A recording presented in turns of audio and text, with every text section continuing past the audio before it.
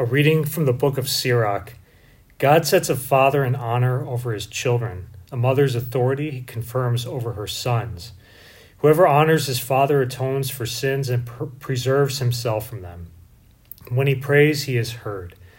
He stores up riches, whoever reveres his mother. Whoever honors his father is gladdened by children, and when he prays is heard. Whoever reveres his father will live a long life. He who obeys his father brings comfort to his mother.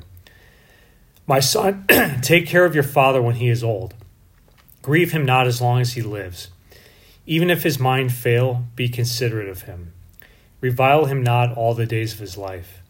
Kindness to a father will not be forgotten, firmly planted against the debt of your sins, a house raised in justice to you. The word of the Lord. Thanks be to God. Blessed are those who fear the Lord and walk in his ways. Blessed is everyone who fears the Lord, who walks in his ways. For you shall eat the fruit of your handiwork, blessed shall you be and favored. Blessed are those who fear the Lord and walk in his ways. Your wife shall be like a fruitful vine in the recesses of your home, your children like olive plants around your table. Blessed are those who fear the Lord and walk in his ways. Behold, thus is the man blessed who fears the Lord. The Lord bless you from Zion. May you see the prosperity of Jerusalem all the days of your life. Blessed are those who fear the Lord and walk in his ways. A reading from the letter of St. Paul to the Colossians. Brothers and sisters, put on as God's chosen ones, holy and beloved, heartfelt compassion, kindness, humility, gentleness, and patience, bearing with one another and forgiving one another, if one has a grievance against another. As the Lord has forgiven you, so must you also do. And over all these put on love, that is, the bond of perfection. And let the peace of Christ control your hearts, the peace into which you are also called in one body. And be thankful. Let the word of Christ dwell in you richly, as in all wisdom you teach and admonish one another, singing psalms, hymns, and spiritual songs with gratitude in your hearts to God.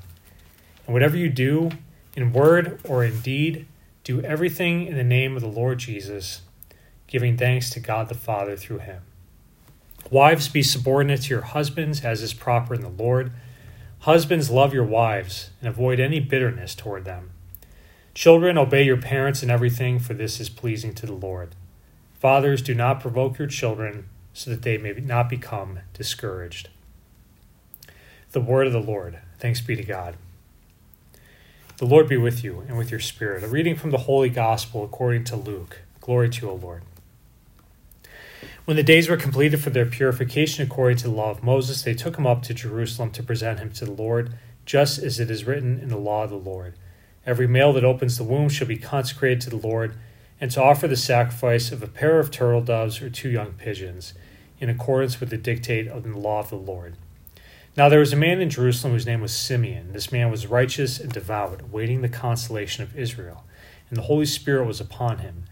It had been revealed to him by the Holy Spirit that he should not see death before he had seen the Christ the Lord. He came in the Spirit into the temple, and when the parents brought in the child Jesus to perform the custom of the law in regard to him, he took him into his arms and blessed God, saying, Now, Master, you may let your servant go in peace according to your word. For my own eyes have seen your salvation, which you have prepared in sight of all the peoples, a light for revelation to the Gentiles, and glory for your people Israel. The child's father and mother were amazed at what was said about him, and Simeon blessed them and said to Mary his mother, Behold, this child is destined for the fall and rise of many in Israel, and to be a sign that will be contradicted. And you yourself a sword will pierce, so that the thoughts of many hearts may be revealed. There was also prophetess Anna, the daughter of Phanuel, of the tribe of Asher. She was advanced in years, having lived 7 years with her husband after her marriage, and then as a widow until she was 84. She never left the temple, but worshipped night and day with fasting and prayer. And coming forward at that very time, she gave thanks to God, and spoke about the child to all who were awaiting the redemption of Jerusalem. When they had fulfilled all the prescriptions of the law of the Lord, they returned to Galilee, to their own town of Nazareth.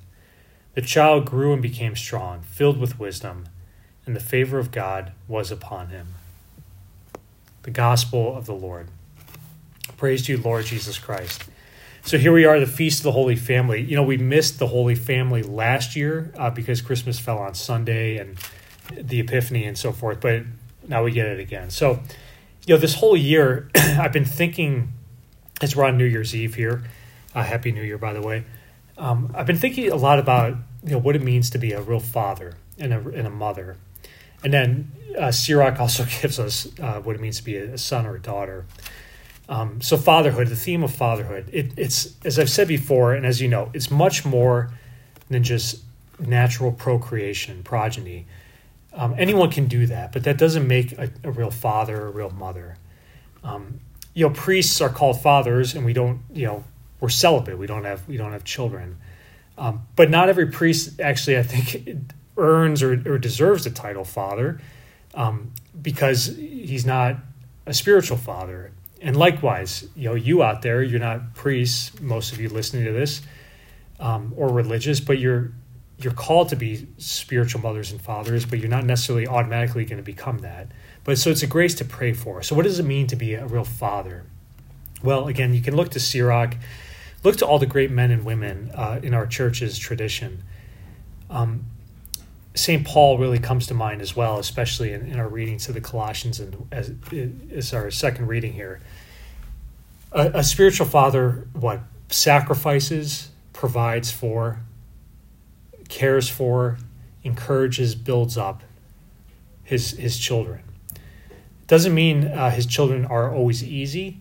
I know this as a priest, but the real father isn't ultimately self-absorbed or just caring only for his own needs and interests. So a spiritual father is really an evangelist, because to really build someone up, to give them life, as we've been hearing St. John speak this week, is to point others to Jesus Christ.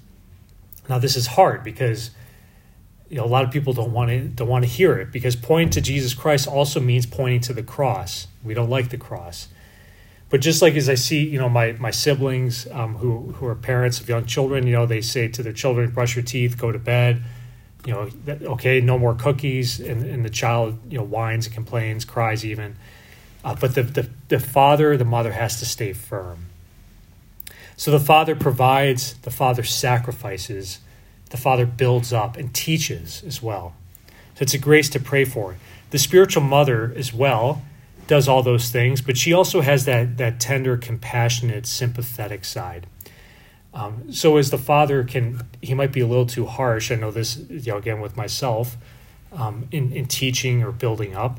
The mother does so gently. The mother always, I feel like, gives the child the benefit of the doubt and listens to the child when they're hurting, when they're complaining, receives the child. But in receiving and listening to the child, doesn't always cater to the child, but is a way to point them also to Jesus Christ. So this is the grace to pray for as well. To have that tenderness, that compassion, the ability to kind of break out of yourself to receive the other and listen, and in doing so, again, point them to our Lord. And then to be a son or daughter, likewise, to be obedient, to be faithful, to give your parents the benefit of the doubt, and to pray ultimately. So, my mother and my father, they called me out, as a kid. They gave me chores, things that, wasn't necessarily happy or think was right to do. But reflecting upon them, realize, okay, I need to do this. So a real child has to have that reflective attitude. Again, the first reaction might not be happiness, but you go back, you think some more about it, you pray about it. Lord, what is your will for me to do? So that's what it means for us to be holy. And may we be real mothers, fathers, sons, and daughters in this new year. Amen.